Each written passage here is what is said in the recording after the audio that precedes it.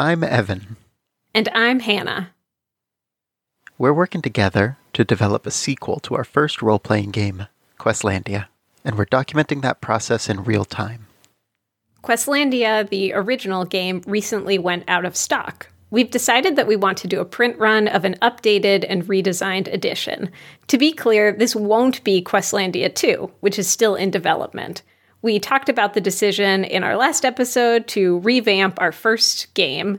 Today we're going to talk about a deluxe edition option as a part of the Questlandia Kickstarter, a higher backer level that includes not just the game, but some bells and whistles like nice dice, fancy cards, and other supplemental materials. We know from experience how fun it can be to put together this kind of option, but it's a project that can easily run into trouble. Design Doc is entirely supported by the Turtlebun Patreon. We share new episodes there, as well as sneak peeks or upcoming games and other creative projects. Thank you to our newest patron, Patrick. This episode goes out to you. You're the deluxe edition of a person. If anyone else wants to be addressed as a personified game design concept, you can support our work and become a patron at patreon.com/turtlebun.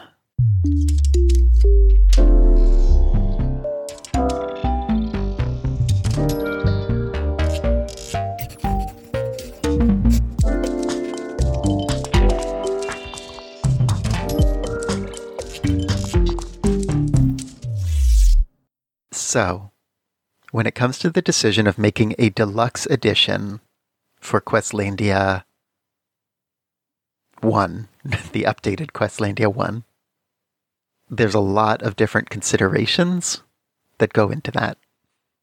Mm-hmm. And for almost every single other game we've kickstarted, after considering everything, we've decided, yeah, let's do it. We've had a deluxe edition of some kind.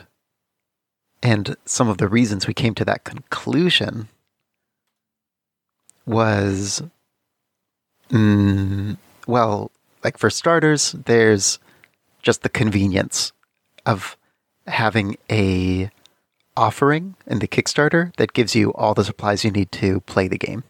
Mm-hmm. Yeah, our hope has often been oh yeah, this role-playing game is going to bring in people who have never played a role-playing game. This is going to be the game that reaches across that barrier.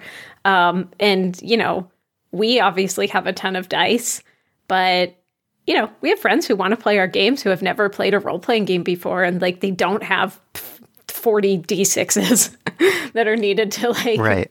play Questlandia, or, a deck of playing cards that's easy to grab. We did... To be fair, there's also, we designed these games to be played with pretty common materials. That's true. The dice aren't too fancy. It's just normal playing cards. But it still makes a difference when you can just have it all in the box. Mm-hmm. So that's one of the reasons, convenience. There's also, it's another element of the experience of the game. What materials you're playing it with. And if we include them and we choose them, then we get to control that part to some extent. We can make sure to pick supplies that match our ideal version, our ideal vision of what the game would look like and how it would play. Mm-hmm. Which sometimes means having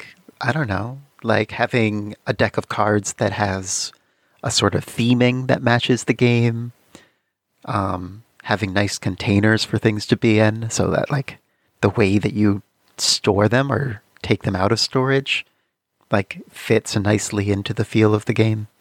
Yeah, when we did our deluxe edition for Noirlandia, we even tried to we made sure that the string that we sourced was this sort of blood red embroidery thread. And the tacks were silvery. We looked really hard for thumbtacks that had this sort of matte silver finish. Mm-hmm.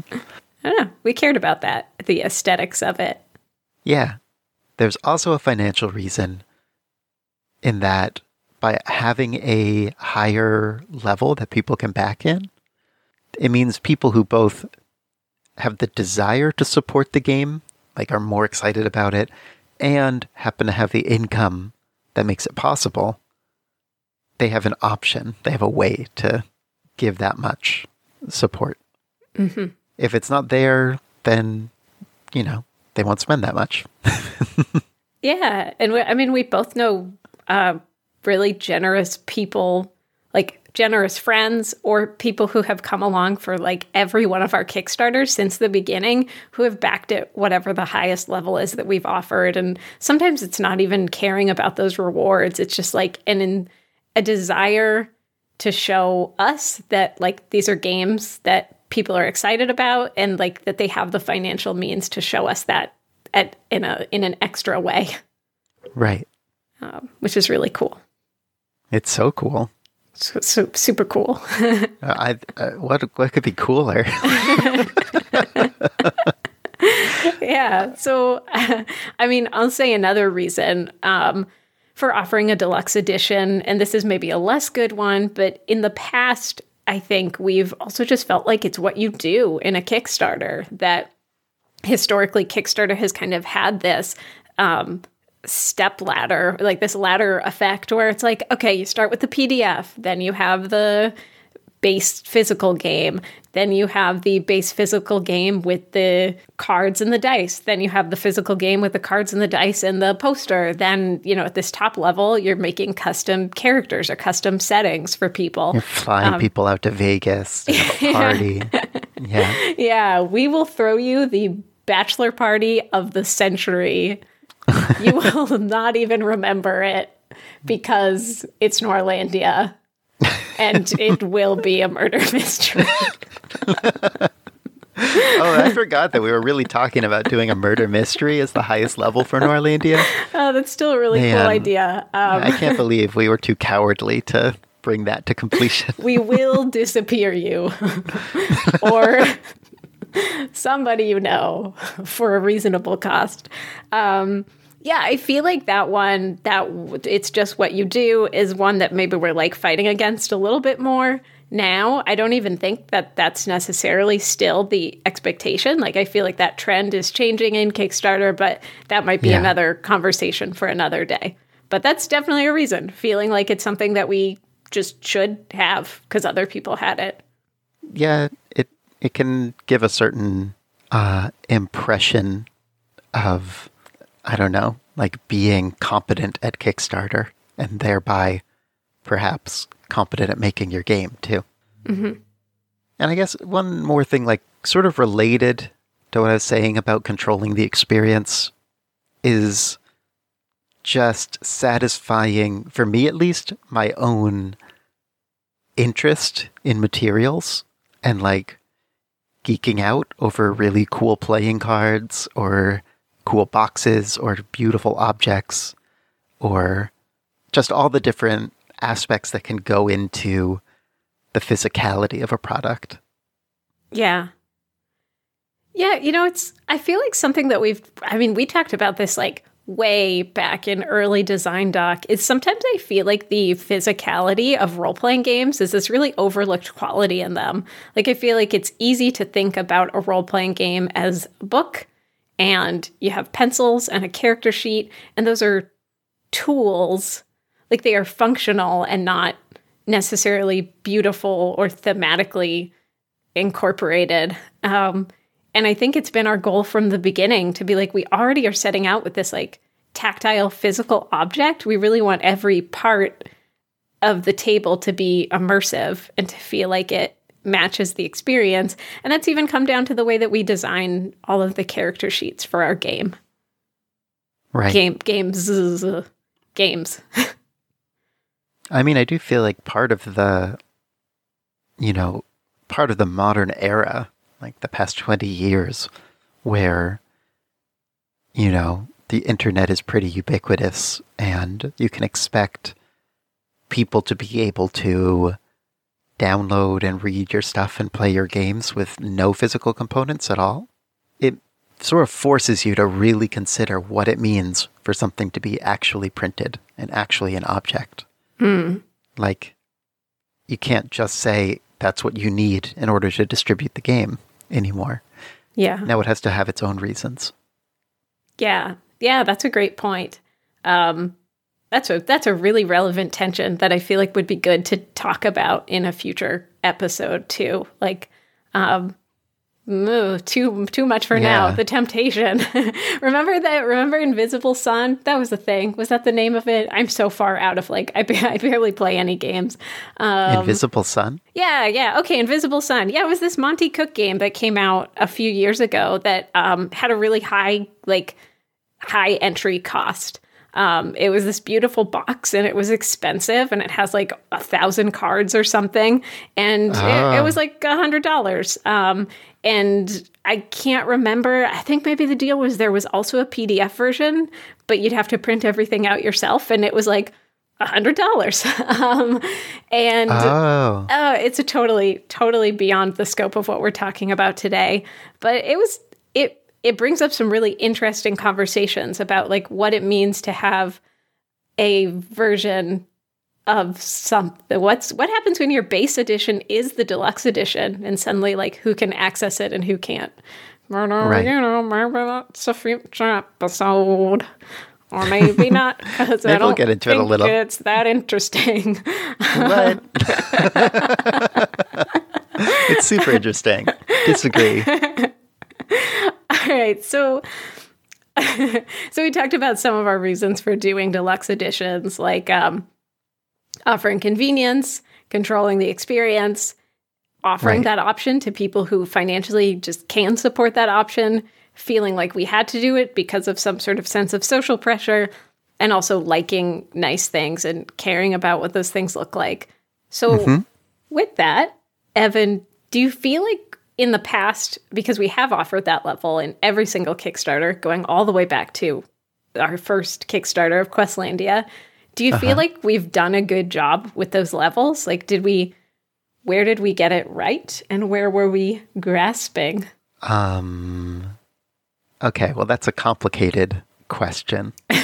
Yeah, and just to qualify this a little bit, the answer to this is the rest of our entire episode. So this is what we're going to be talking about for the next 40 minutes or something. I'm just going to sit back and have a cup of tea. I think that the answer to how successful we've been is different for each of those reasons that we just went over of why we do it in the first place. So when it comes to controlling the game experience, or another way to put it is sort of adding to the game experience, supplementing it. Well, I mean, I think of Norlandia, like we were just saying, where the red thread and silver pins, and it also had these little case books that were these little booklets where you could scrawl notes about the case as you went. Oh yeah, those were super, super cute. And we made these, we had all these quick start settings that were mysteries full of clues and a special environment and case that all were full of illustrations. And then we made a physical version of them where all of the clues were sort of pre-cut out into little slips that you could then pin to your board as you played. And they were put in these manila envelopes. And reaching into a manila envelope to draw out a random illustrated clue that then everybody could look at and then you pin to your board. That's that adds so much to the experience. Yeah. It's great. And I think of a lot of those as examples of times where the physical way that we put these together and the form we put them in was way more than functional. It added to the experience. Yeah, I feel like Norlandia is a good example to start with, or maybe this makes it a less good example to start with, because I think there was a lot that we did right with the choices we made of what elevated that deluxe edition level. That's separate from whether we priced it right, or put them together right. But those casebook quick starts were just those maybe should have been part of the game. But, that's when we do our reprint and second edition of Norlandia. Well, I mean, it really gets to that question of where do you draw the line between what's considered a necessary component of the game and what's considered a more deluxe level? Yeah, I guess maybe that is a more interesting. I sort of poo-pooed it in the beginning, but I guess it's sort of what we're talking about anyway. Mm-hmm. Yeah, I mean, sometimes I really feel like with some of these deluxe edition levels, we've kind of been reaching into our butts to like find the thing that that justifies having that level. Like in Damn the Man, Save the Music, we had probably our most intentional deluxe edition of any game that we've made. Where, I mean, a huge part of that was like the box itself. Like it came in this big, beautiful box that had like an inset to divide all the components up. In that case, it also mattered so much. Like the box, like we hired another artist for the box who was just like, I mean, at this point, like this person is like, makes cards for Hallmark and stuff and does illustrations for the New York Times. Like they're just like an incredibly skilled artist named Bug Robbins. And like Bug made a box that was just amazing and people wanted it. Like people were really obsessed with the box design, and that really helped to carry it too, was that the box just looked like dope. And that said, when it came to the components of that deluxe edition, I could see those being a little bit more reaching than with Norlandia, where, the red string and pinning up leads is sort of integral to the game experience. Like, the Damn the Man box included custom pencils that had a tagline printed on them, which I love, but I'm not so sure that that's like... that feels more like, this is like a thank you present for supporting the game than this is going to improve the experience of playing Damn the Man. Yeah, I mean, you know what I mean? It was really an example of, I mean, when we're talking about the deluxe edition as like adding this really like rich play quality versus being functional, it was much more an example of functional. And the coolest part about it was just that the box was really cool looking. Otherwise, it just had, it had dice, it had playing cards, it had those pencils.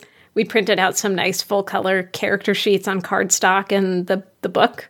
It's just kind of interesting because, the Norlandia Deluxe Edition might have had components that were more directly relevant to the play and like the experience of how it plays, but also the presentation of those components was like nowhere near as lovely as in Damn the Man, because like in Norlandia, it was just sort of it all just came. It like came in a big cardboard pizza box. I don't remember if it was like actually a pizza box, but I think it was basically just like a pizza-sized box, and we just threw some bubble wrap in there and made sure that all the components shipped properly, and then sent them off. I mean, you could argue that feels a little bit more like the way you'd get some rare piece of disregarded evidence in a conspiracy case. But like, honestly, it was just very utilitarian.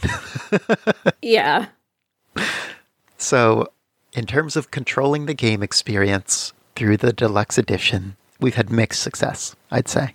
Mm-hmm. And the editions that we've put together have had different levels of even attempting that quality. In both cases, though, it definitely helped with the lowering the barrier to entry, like making it so you could just have everything you needed to get going from the moment you got your game. Yeah, which is nice. I mean, as a person who often needs, like, I need everything in front of me for me to be able to get over the hump of doing pretty much anything. Having the setup be easy is, I don't know, is kind of crucial. And I don't even judge myself for it at this point. I feel like that's like actually a pretty normal way to be. But, you know, I even think about like somebody had gifted me some like little twinkle string lights a few months ago. And they were battery operated, and they also included like the batteries, like 2 packs of batteries, and they're now hanging up in my room. They still took me 3 months to put them up in my room, but without those AA batteries, they would still be in a box. Right. Right. That was my deluxe edition, and I really appreciated it. You know, just like that little barrier to getting those lights up and to completing the thing that makes them work. It was substantial. But I mean, well, I completely agree, but also there's a very basic trade-off being made too, because for plenty of people, the extra expense is a barrier to entry. Yep. Right? Yeah. There's a reason I'm the thank you level backer. I'm the, right. kicking $3 to appreciate the project and give a tweet about it. And so it becomes really important to think about how to lower that barrier as much as possible without a deluxe edition, without a big container of materials, which, I guess I touched on earlier in saying we were aiming for just 6-sided dice, for regular playing cards, for scraps of paper, for basically, hopefully, as easy a set of materials as possible to have on hand. Yeah. But when you have a deluxe edition that's this is everything you need to play, and it's got all the stuff, and it's a lower barrier to entry, I feel like that message undermines a little bit the basic level, just the book level, and makes it seem like it suggests that you're going to be getting a compromise, and maybe not a great one, if you're just backing for the book. Yeah, that's a great point. Getting 75% of what you need to have the full play experience. Right. Which isn't something that we want to be communicating.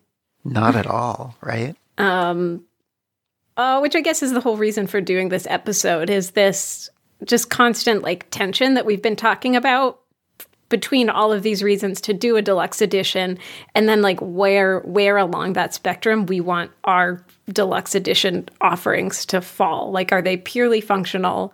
Are they functional and aesthetically pleasing? Or did they just did they elevate the game to a whole new level? Are they an art object? Right. And it's tricky for reasons we will discuss. Yeah. In this episode. It's happening. It is happening as we speak. So this, it's what you do.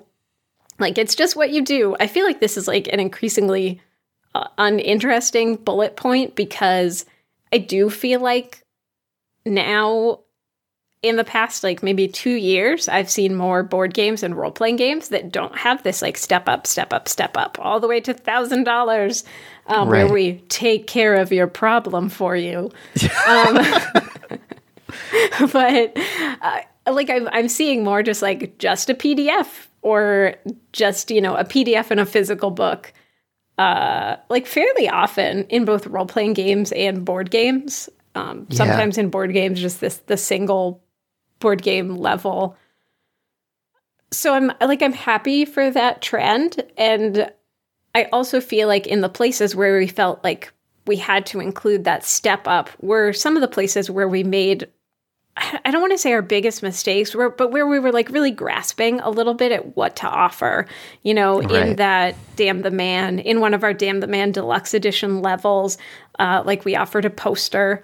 And I think that the poster, even though it's a great poster, it was also made by Bug. It's a cool poster, but I think that it was just not something that people cared about that much as an addition to the game.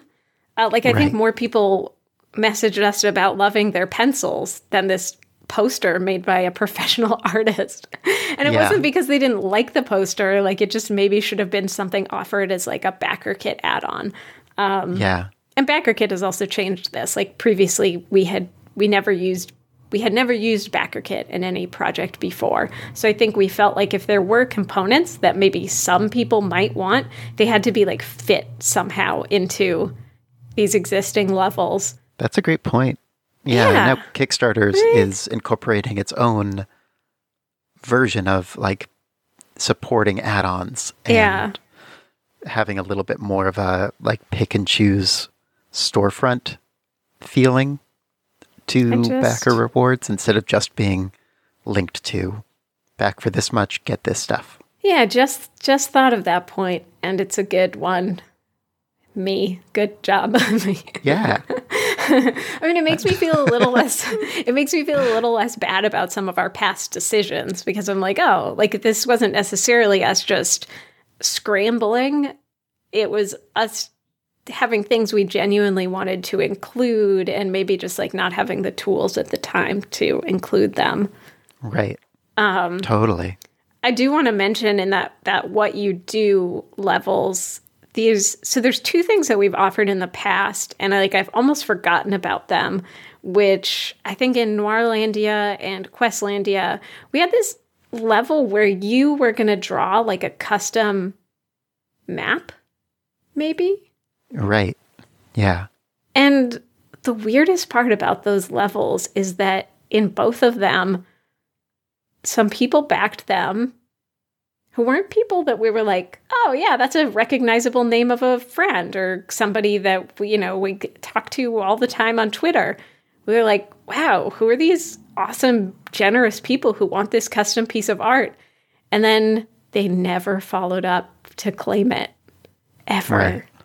Even after we said like, hey, what's up? We're excited to work with you.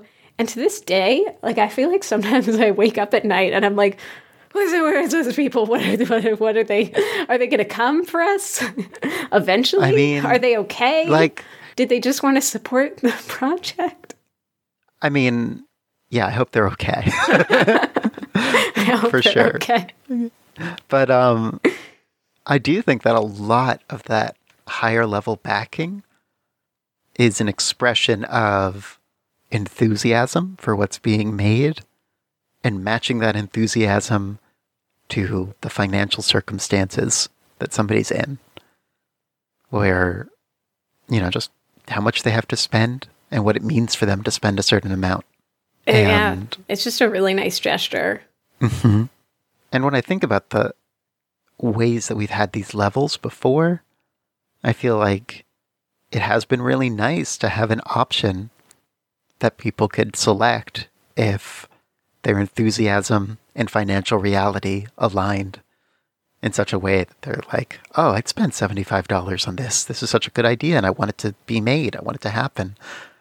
And then we could have something around that price where it could just, it just fits. Yeah. And, it does good for the Kickstarter as a whole to be able to, have those levels that fit people who can spend more at a time. And it helps you reach your goal. It helps you surpass it in a way that's impressive and gives a good impression. And presumably, and then, so one part of the idea, though, is this idea that, we should be making sure that what we offer for $70 has more profit than somebody just buying the book. Yeah. But that's a place where we've run into a lot of trouble because, there's just a lot of different constraints we're feeling. I mean, I think probably the simplest one is just the economy of scale. Everybody gets a book who backs your project. And then beyond that, you want to make a whole bunch of extra books that you can sell after the project is over. So you're printing a lot of books, and that makes the books cheaper for each individual book, right? Mm-hmm. And that makes it more profitable. And so we can actually pay ourselves with that money. But with a deluxe edition, now you're not dealing with something that's every backer. It's a smaller subset of them. And so that means you're not going to be printing or producing or buying as many of each of the materials that makes up that deluxe edition. And those materials are, there's just way more of them, right? It's not just a book anymore, a book in an envelope. It's cards and dice and bags and printouts and a box and maybe a box insert and pencils or whatever other goodies. And all of those suffer from being something that's only bought by a smaller proportion of people. And so especially when you're doing something like printing a custom deck of playing cards, that's quite expensive if you're only making 100 of them, which I think is about how many we've made when we've done custom playing cards. Yeah, I mean, and just to give a sense of that economy of scale, because I really do think that's like, at this point, the biggest issue for what makes it hard for us to just make the deluxe edition box of our dreams is that, like, you know, in every Kickstarter, the box of cards costs more than the RPG book. You know, if you're ordering a print run of 1,000 or 1,500 of a book, and your books, you're able to get your book cost below $5 a piece. Like, those custom playing cards can be $6 a set if you're only ordering 100 of them. I think they were for Damn the Man. Like, oh god, it's expensive. Yeah. So and you know, there's another part of it too, which is not just the raw material cost, but the labor cost, or how much money you're making per hour of work, which is relevant. And once again, like with the deluxe edition, there's just a lot of complexity you're adding. I mean, it's a little hard to directly compare because the majority of the labor is definitely going to be in the book itself, making the rules, writing it, editing it, all of that. However, there's a really high density of work around a deluxe edition and doing all the research for all these different components and the design of them, and if they're customized, making them up from scratch and thinking of how you're going to store them and package them and present them. It's a lot for something that potentially won't get picked up by as many people. Yeah. And what that all adds up to is a deluxe edition, if you want it to really be like you're actually benefiting from people backing at that level, you start to have to charge numbers that I feel uncomfortable charging personally. Like, it feels too expensive if you're trying to use the same equation. And so you start really bending to be like, can we get away with charging less? Like, can we make a little bit less money on these? Is it worth it? Does it pay for itself in different ways when you have something to offer somebody who's a huge fan? Or when you have, you know, that extra kind of, like how that support looks upon your project as a whole when your funding number is boosted up by people who are spending more. Do those justify? You start really looking and being like, can any of this be used to justify lowering this price? Yeah. To a level that feels right for what's being offered.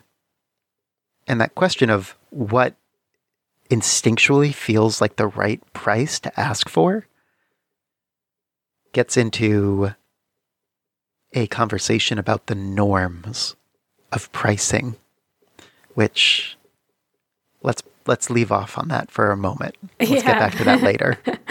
Yeah, I mean, a good episode on its own, because that's definitely, I feel like we saw that really starkly in Good Dog, Bad Zombie, is just the meeting of when a popular project runs up against people who do and don't care about how it was produced. Mm-hmm. Right. Mm-hmm. It leads to some depression. Is the answer, but put a pin in that. So far, how does all that match your concept of what the draw is of a deluxe edition and how well we've been doing at it? Yeah, I mean, for me, the draw of a deluxe edition, and when I say for me, like for me, when I choose to back something at the deluxe level, which isn't something that I've done with a role-playing game yet, but it is something I've done with other things. It's the draw of either getting into a hobby and having everything there where I can jump in immediately, which is really, well, I'm going to come back to this because I have a thought about this too, versus like the wow factor or the luxury experience. And sometimes those things can be both. But it is interesting to think about when I choose one over the other. Like, as somebody who's become a quarantine crafter and has picked up new hobbies, sometimes you go to get into a hobby and you see the kit. It's like, okay, here's your yarn and here's your knitting needles, or here's the kit where you can get it all together. And sometimes those deluxe boxes feel kind of crappy. Right. Like, it feels like you're getting the cheapest and the worst of the things that you would want to buy to get into that hobby with care. Right. Which maybe isn't unrelated to what we're talking about here, because in our own experience of trying to put together these deluxe editions, like, we find all the places where we have to make cost compromises and materials compromises. And like, we do care about where we source our materials from. And we always try to get things, like, we try to get things in the United States wherever possible. And sometimes we're like sacrificing our, our hopes for that level to the extent that it starts to not even feel worth it to offer it in the first place. That's a little bit of a sidetrack. So yeah, having everything I need to jump into the thing right there. And yeah, then the luxury experience and the wow factor, which I think for me is the bigger one. Like I said, it's not a draw that I've felt for RPGs. But I'm a person who splurges on deluxe editions for makeup. I really like when ColourPop comes out with its Animal Crossing sets or its Sailor Moon set or Hello Kitty. Like, a few years ago, I bought like the highest level of the Hello Kitty ColourPop limited edition makeup set, and it arrived in this beautiful box. Each little item had its own slot for, it's like perfectly sized to the size of the lip gloss and the size of the eyeshadow. And the box wasn't even something you were supposed to keep. Like, I think it was a type of box that you were supposed to throw out eventually after you took your makeup out. But the process of like it arriving and unboxing it and feeling so fancy and cute, I was like, yeah, I got exactly what I wanted here. Right. You have that set of tarot cards that were inspired by Over the Garden Wall. Yeah, and those were a gift, a Kickstarter gift from somebody else, because like I said, that is not like, it's not a way of backing Kickstarters that I've ever done. But yeah, they're really beautiful, and I think that that's another example of like the opting into the tactile experience of something. Right. Like, they're foil lined, they're beautifully printed. They come in this box that has sort of a magnetic latch. Oh yeah, those are so nice. I have them right here. I'm going to look at them. Yeah, this box I feel like really gets it what I would want out of like us offering deluxe edition things in the future. This magnetic clasp. The cards freaking have gold lining on the, like, there's the sides of the cards are gold. Yeah, it's so pretty. So nice. Their little book is beautiful. Wait, did you hear that? Wait, listen. That's the magnetic clasp. It's so nice. It does say printed in China, but there you go. Well, right. I mean, we'll get to that in a second. But like, I mean, to be fair, with those tarot cards, like, those cards are it. Like, that's what you're buying. And as much as I want all of our components to feel that gorgeous and well presented. In this case, the book is it. The book is the real game. And the dice that we might send along are not. Yeah. And so this is just sort of another tension point where I constantly feel like I want all of these peripheral objects and components to be gorgeous and to be like celebrations of their physical reality. But then that is at odds with wanting to have these be sort of an accessibility, ease of getting into the game, affordable option. Yeah. So we've done deluxe editions with the original Questlandia. Then we did 14 Days. That's one where we kind of made the base game somewhat deluxe. Then we had Norlandia, which had the deluxe edition with lots of cool components stuffed into a cardboard shipping box. And then there was Damn the Man, Save the Music, which had a beautiful presentation of a lot of components that were arguably more tangential to the game experience. Oh, yeah. And then because I have to mention this because it gives me a small feeling in my stomach, that level, that like the highest level had some custom art. And this like booklet that... Oh, I don't even want to talk about it. Anyway, there's still some things that people are waiting on there. It has taken us literally years to finish this booklet for a lot of reasons. We were like, we're going to make a magazine that's like a 90s Billboard style magazine. And it's going to have stretch goal authors. And we have literally been working on it for years. Mm-hmm. Yeah. Which is, I mean, that also just gets into our like frequent recurring conversation about why to offer stretch goals or why not. But if you're listening and you are one of the people waiting on that, the custom art is done and it's literally been sitting like very well preserved in my closet for a few years because it takes some coordination to get it to the people who are waiting for it. So please don't feel bad about sending me an email asking about it, and I'm sorry that that you have to be the person to ask about it instead of just getting the thing that you were excited about 3 years ago and probably are less excited about now. Okay. It's so... It's going to be okay. I'm going to get it out. Oh, gosh. It's so... Yeah, the idea of just like this tension of wanting to offer like better and better things for a Kickstarter to the point that like you kind of undo the work. You undo the work and the enthusiasm and the good faith by sometimes offering these editions when you can't quite pull it off the way that it played out in your head.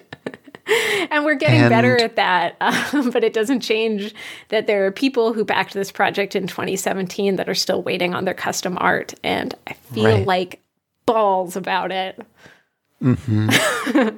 It's so easy while you're trying to navigate all the different pressures that go into this kind of decision.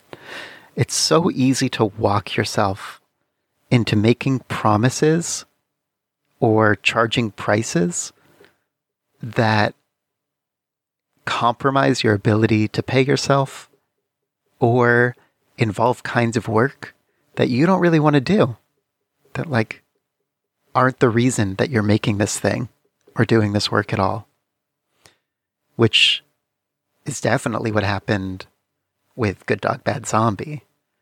And it's, it's not quite in a deluxe edition with Good Dog Bad Zombie. It's an extra add-on. But that add-on involved a kind of work that's like not game design. And so it involved doing a lot of irrelevant, less desirable labor and making less games over the course of years. Yeah. Yeah, and that's a great point, and I feel like it's one that we haven't mentioned yet with these deluxe editions, which is like if you're going to offer anything that is not just the game, like you have to be sure that that is a type of work that you want to put in. Right. Even if it's just the work of like, having a packing party with your friends where you custom put together the box inserts because it's not financially feasible to get them printed at a print shop in China because you only have 100 of these sets to put together. Like, do you want to spend 40 hours with your friends or by yourself putting together, like constructing boxes? Is that part of why you became a game designer? Right. Sometimes the answer is yes. Like sometimes it's fun. I've actually really enjoyed packing envelopes. Yeah. Turns out that's like a really enjoyable sort of almost meditative kind of work for me. But you did not enjoy like finding pixels where there weren't any on people's dog photos. Yeah, from a photo album from 1982.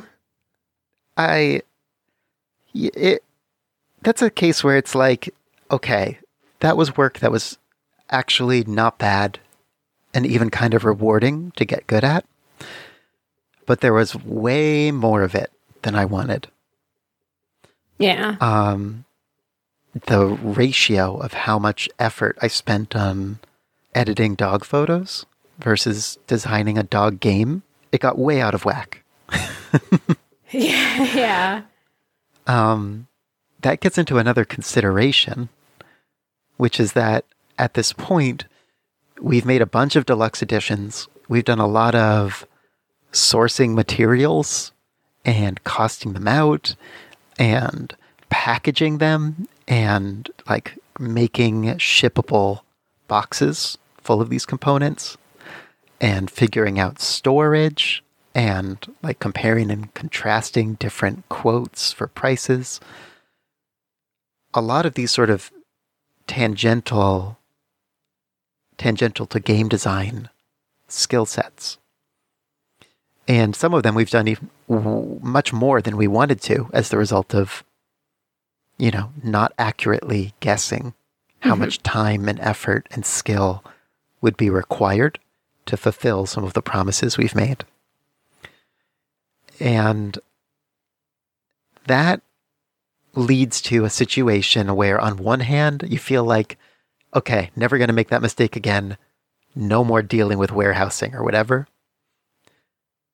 And on the other hand, thinking, I've gotten pretty good at warehousing now. I'm better equipped to make these kinds of decisions than ever before. And so in a way, I want to launch into making a deluxe edition because I feel like I have all of this experience and knowledge that's going to be helpful in doing it well.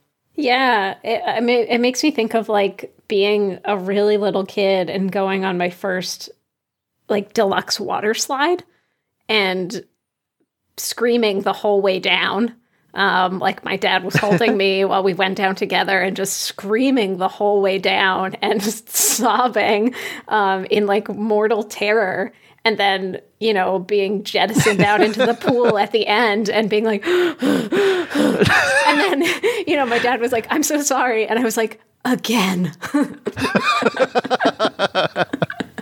That's what it feels like. Oh, man. That has been our Kickstarter experience, for sure. Again. Yeah, but that's really one of the tensions of this process is like you fuck it up. And because you fucked it up, you learn something and you're like, okay, I fucked it up, so we shouldn't, let me use our fuck quota for this episode. You're like, I messed it up, so we shouldn't do that again. We learned our lessons, but because we learned our lessons, we should do it again. Right. So we have a final, some final things to end on. Do you want to talk for a minute about the markets? I so do. Cool. Because we're big old communists. I mean, the the thing about a deluxe edition where you're offering a whole bunch of items, a whole bunch of different materials that all add to the play experience, the more you do that, the more it starts to feel like a board game, basically. The more it starts to feel like it exists in that sphere of board game Kickstarters and board game stores and like what you get in a typical board game. And in a typical board game Kickstarter, you're going to see a massive display of pieces and things you get in the box. And it's like, there's a lot of almost giddiness about how much stuff you can include and how high quality those materials are. And if you're getting figurines of characters or custom made stuff, if things are made with metal, if there's magnets, if there's 300 of anything, like, yeah, you know, and a lot of this, I don't want to disparage it. Like, this is very relevant to what I was saying about wanting to celebrate the materiality of the components of a game. And in a world where like now video gaming is so absolutely massive, a big part of the appeal of a board game is its physical reality as things you can hold.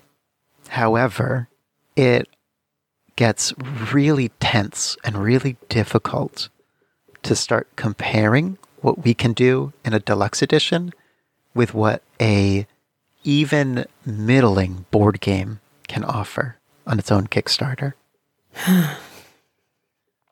Yeah. And there's a lot of reasons for that. A big one is working with like Chinese production companies. And that can, I mean, there's really two big ones. There's working with massive board game manufacturing companies that exist in areas where labor is not compensated well. And there's economies of scale, once again. And economies of scale aren't just about how much you think you can sell of the thing. It's not just about how many backers you get. It's also about how much money you have in your bank account before you start the project. Because you can start to take risks much more readily if you have enough wealth to sort of play the odds and be like, we'll print 10,000 copies of this game. We don't know how many will sell. But by printing 10,000 copies of it, the prices of each one of those copies is going to go down so low that even if we only sold 1,000 of them, even if we only sold 500 of them, we might be coming out even. Yeah. But if you're just going to make 100 copies, which is 1% of that total, the price per copy is so much higher that you could sell out of all 100 copies and barely make a profit.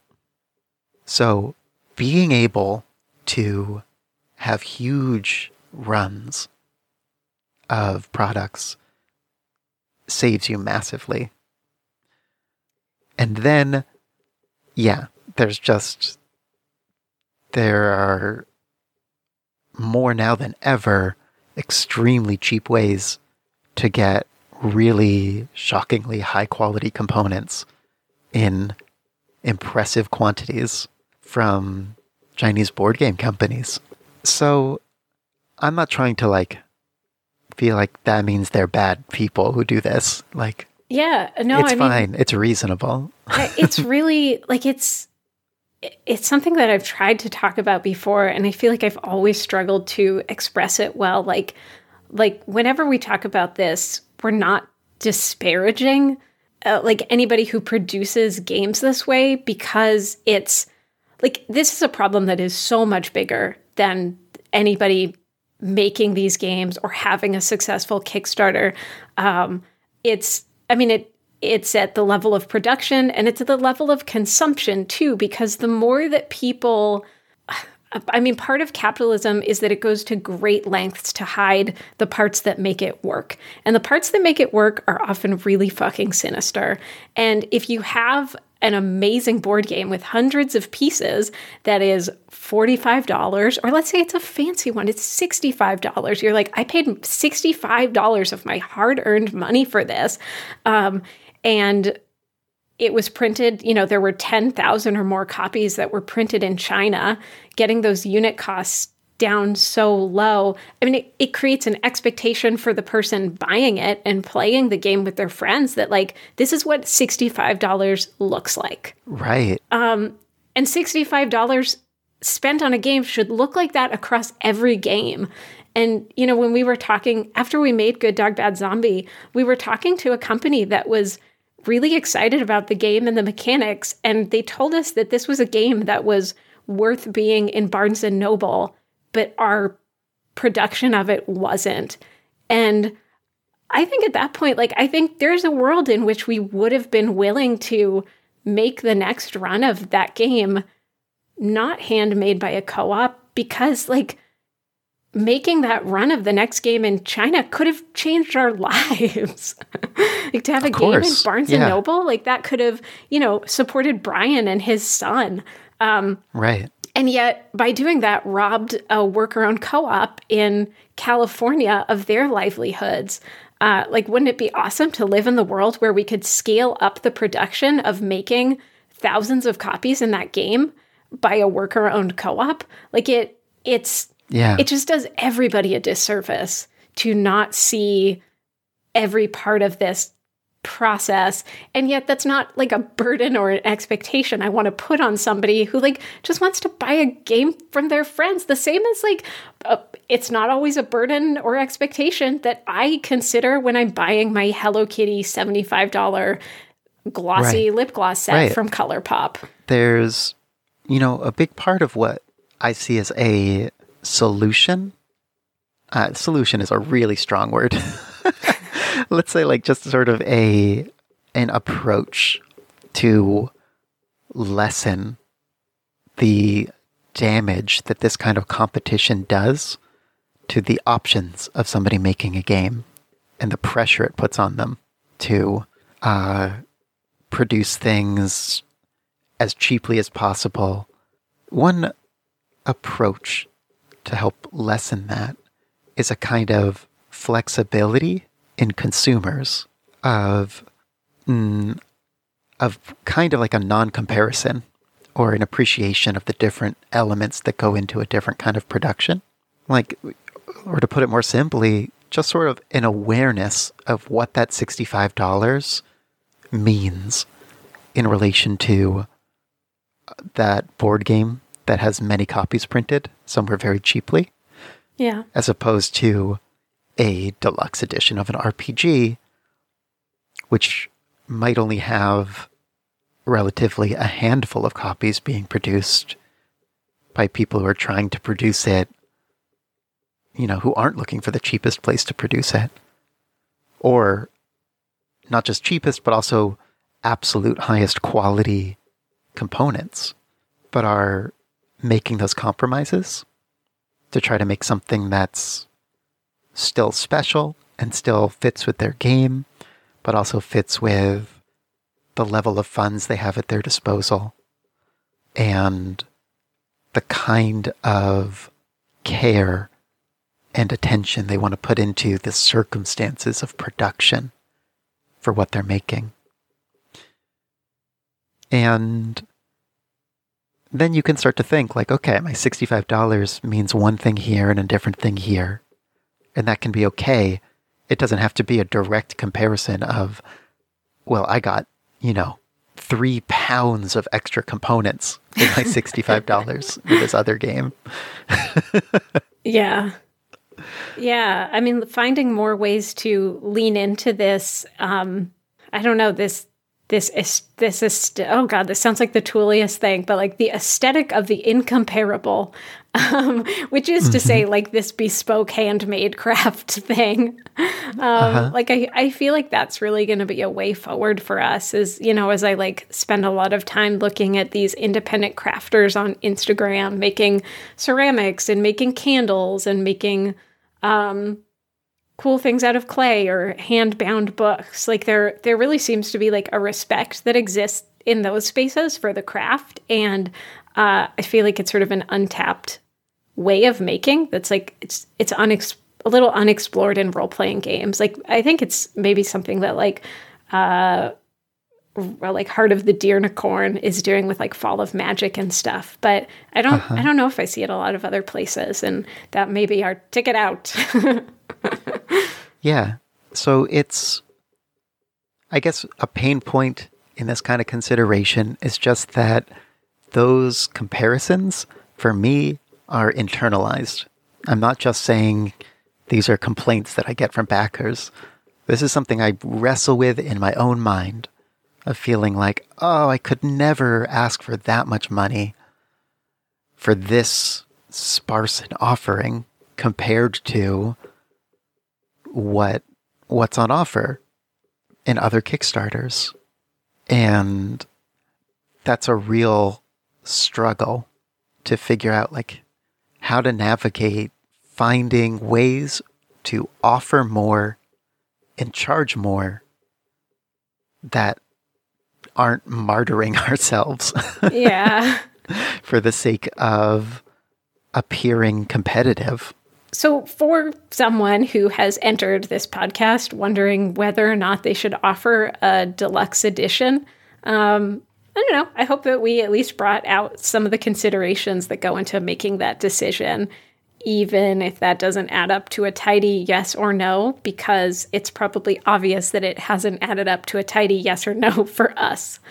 But I don't know, I'd be interested in knowing people's thoughts, and also interested in hearing from people who have backed at higher levels of things. And it doesn't have to just be for role-playing games. Like, if you're like me and you like that tactile experience of getting the fancy unboxing thing in the mail, like, I'm just curious what that draw is for people, because I think that'll help us make this decision of what this backer level in Questlandia is going to look like. If you have any thoughts on that, we'd sincerely love to read them.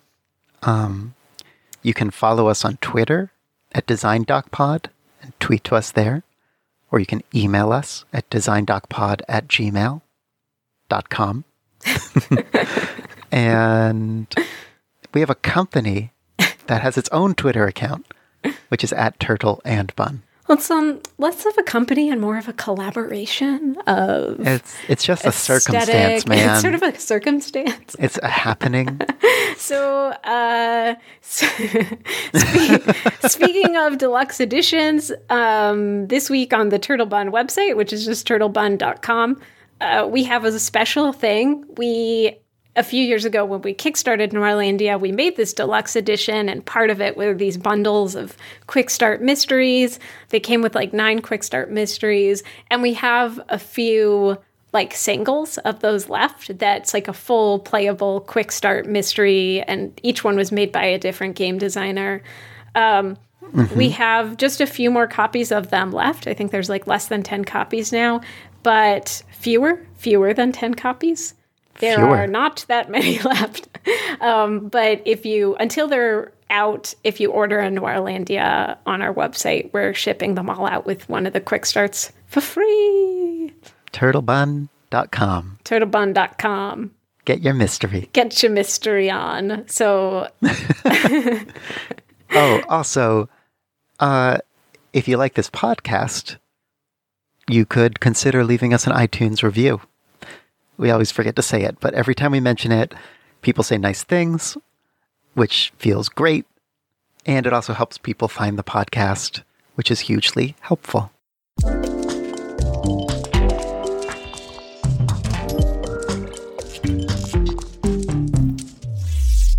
The Design Doc intro-outro theme is written by our friend, musician Pat King. Thanks, Pat. This episode and the one before it have been edited by Jeff Stormer, our friend and colleague, and the person we want to be when we grow up. You can check out more of Jeff's work at the Party of One podcast. That's Jeff's podcast, or All My Fantasy Children. That's Jeff's other podcast. Jeff may even have other podcasts that we don't know about. Design Doc is part of the One Shot Podcast Network. If you like Design Doc, One Shot hosts other great shows like A Horror Borealis. It's 1996. Cell phones are a fantasy. Jinko jeans are in style, and there are monsters in the American wilds. 3 women from wildly different walks of life must come together in the face of monstrous beasts, unsavory politicians, and their own dangerous secrets in order to unite their community and discover the truth about a magic that just might save them all. Thanks for listening. We'll see you in a few weeks, heroes.